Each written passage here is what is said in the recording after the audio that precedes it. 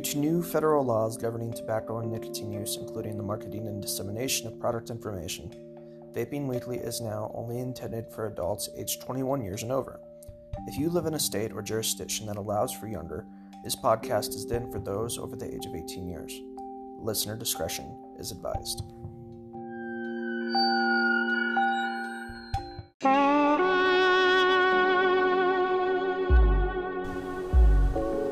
Hi everybody, my name is Michael McGrady, and I am the public policy columnist for the English edition of VapingPost.com, and I am your host for Vaping Weekly. I want to say thank you for coming in and listening to our episode of this week, and we feature a nice interview with Chelsea Boyd of the R Street Institute, and we also discuss some international headlines related to this current situation in Australia, not to mention some domestic headlines in the United States, and we're going to go down south, see what's happening in Latin America. So, thank you very much for tuning in, and this is Vaping Weekly Update.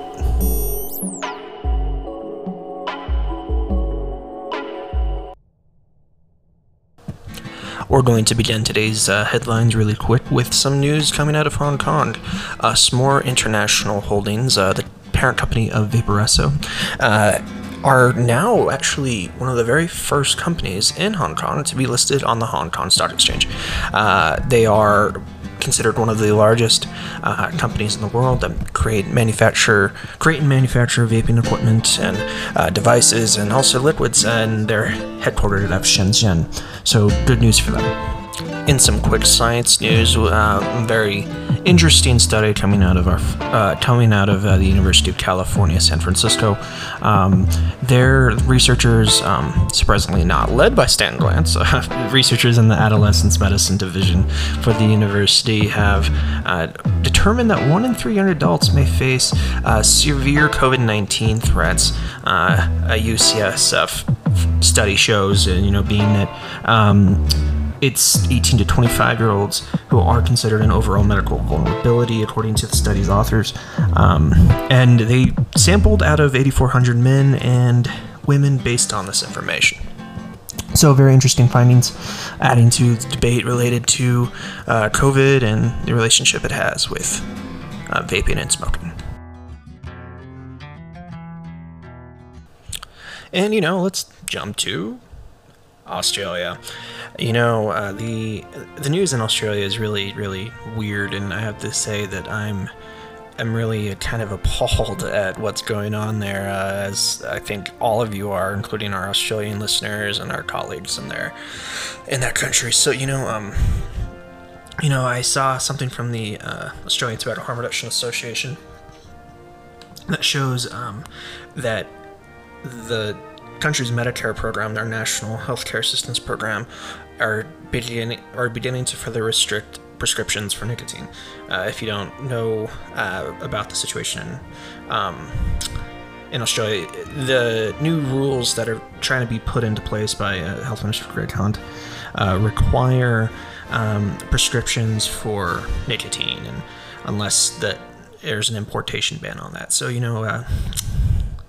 it's already happening. Things are starting to go weird, and we'll have to see. As I said in our last episode, we just got to pay attention and be there for our brothers and sisters in Australia. Okay, now for some domestic policy news in the United States. The state of Montana is preparing to hear a flavored ban that would completely ban flavored vaping products across the state. They proposed this bill about a month ago in the legislature in Montana, so we'll keep an eye on that, and just stay on top of that. And in addition to that, we're seeing a lot more policy related to the taxes and new reforms coming in with the many congressional proposals at the national level, including the Senate proposal that was passed some days ago regarding the ban on online sales and formalizing that.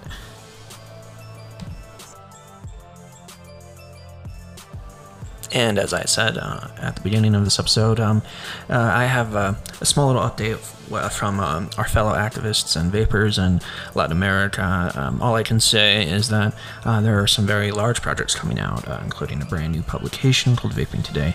This is not a plug or an advertisement. I'm just letting you know that this is what I'm hearing, and to be on the lookout for that. It will be a Spanish and English language publication. And it will be put on by ARDT and Barrel America Vapors and, all of the specific groups operating down there in Brazil, Argentina, Colombia, even in Central America. So, good news coming out of Latin America. Coming up is a segment from my interview with Chelsea Boyd. Like I said, and as I have been doing on these episodes, these segments are merely just snippets of what is discussed. In this snippet, we're discussing the IQOS approval here in the United States, that the heat not burn product that is now going to take the market by storm, I might say. And then we'll also talk about MRTP and anything else related to PMTA. So here's that segment with Chelsea Boyd, R Street Institute expert. Fantastic. All right.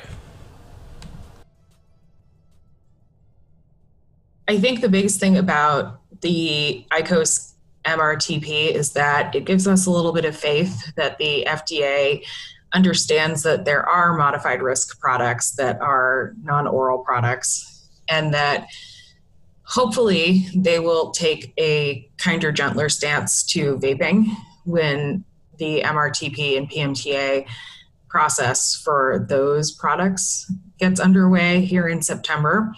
I think it also shows that now they have at least one other product through the MRTP process, which, although I am not terribly hopeful of this, but perhaps it will mean that they have a better idea of how to usher these applications through the process more quickly.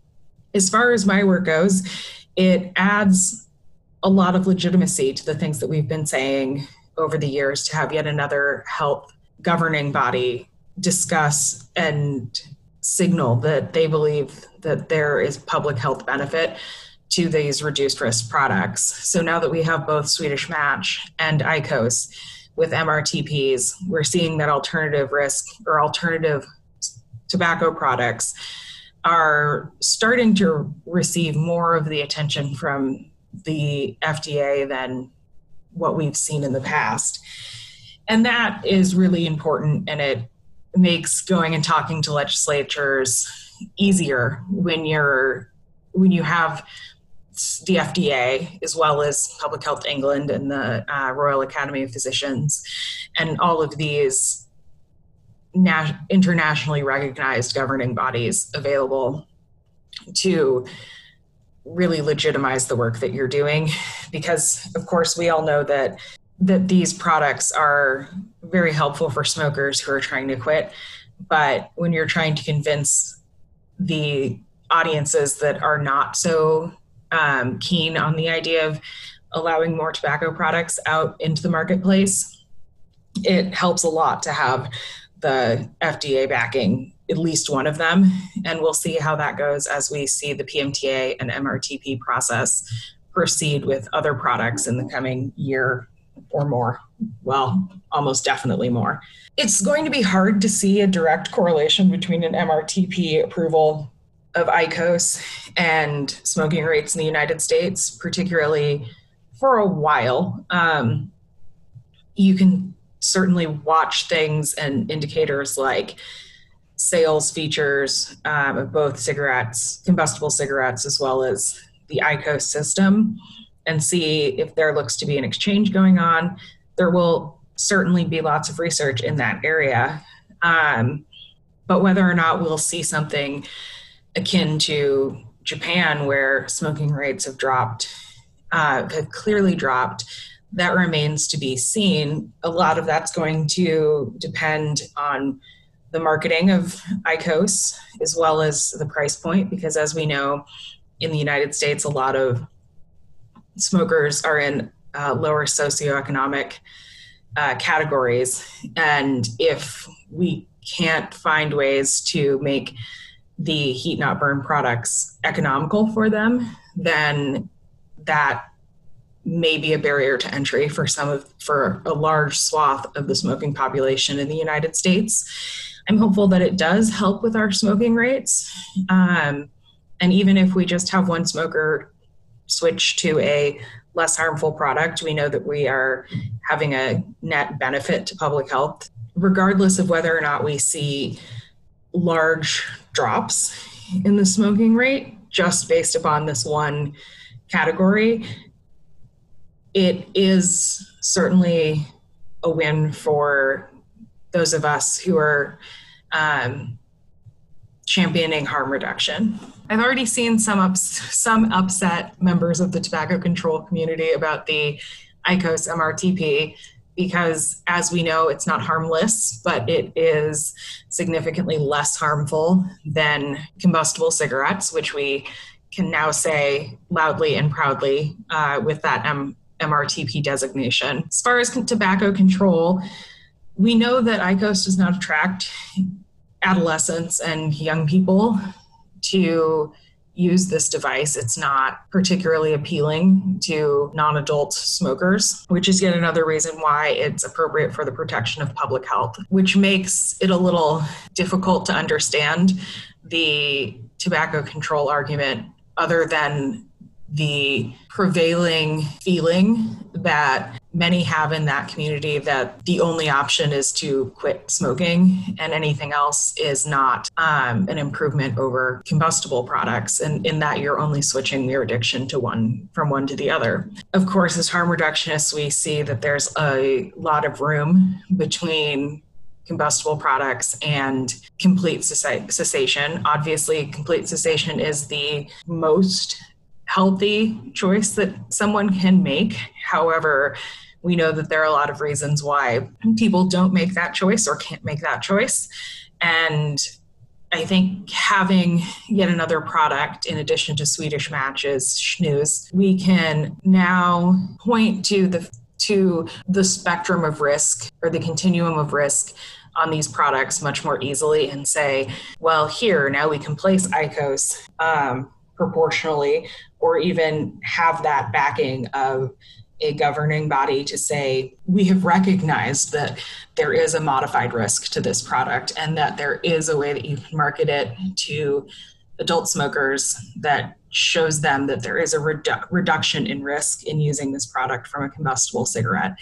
And that's really the most important thing. Hopefully, if we see more of the MRTP approvals come through, we can see a cultural shift in that we can talk more about this continuum of risk, because so much of what's been problematic in our current culture and debate in tobacco control and harm reduction is that most of the main tobacco control advocacy groups don't use any language about reduction of risk. As we can see, and as we know, and it's getting so much attention during COVID, pretty much for any risk behavior, there is a way that you can decrease your risk. And so just in the same way now, during COVID, that we say wearing a mask can reduce your risk of transmitting COVID or getting COVID, decreasing your exposure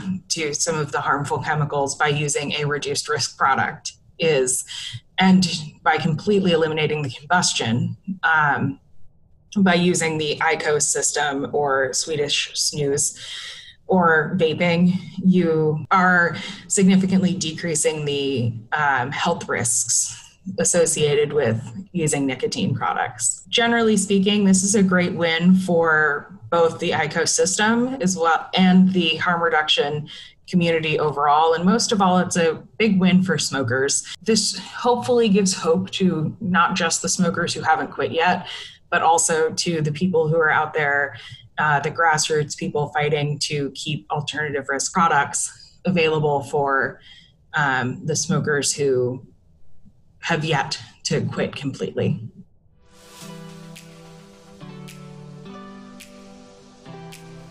And that was Chelsea Boyd, a research fellow and harm reduction policy at the R Street Institute in Washington, D.C.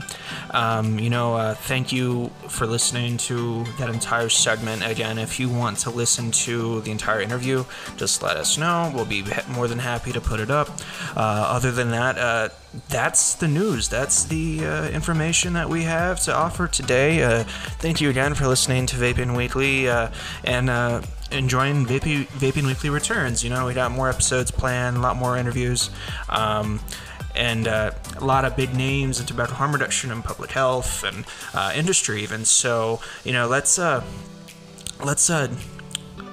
stay ready for that. And thank you for listening again. Just a reminder, Vaping Weekly is produced and created by Michael McGrady in association with VapingPost.com. My name is Michael McGrady. As I said, I am the public policy columnist for the English edition of VapingPost.com, with technical assistance from Perihelion Creations in Monument, Colorado. We are independent of big tobacco.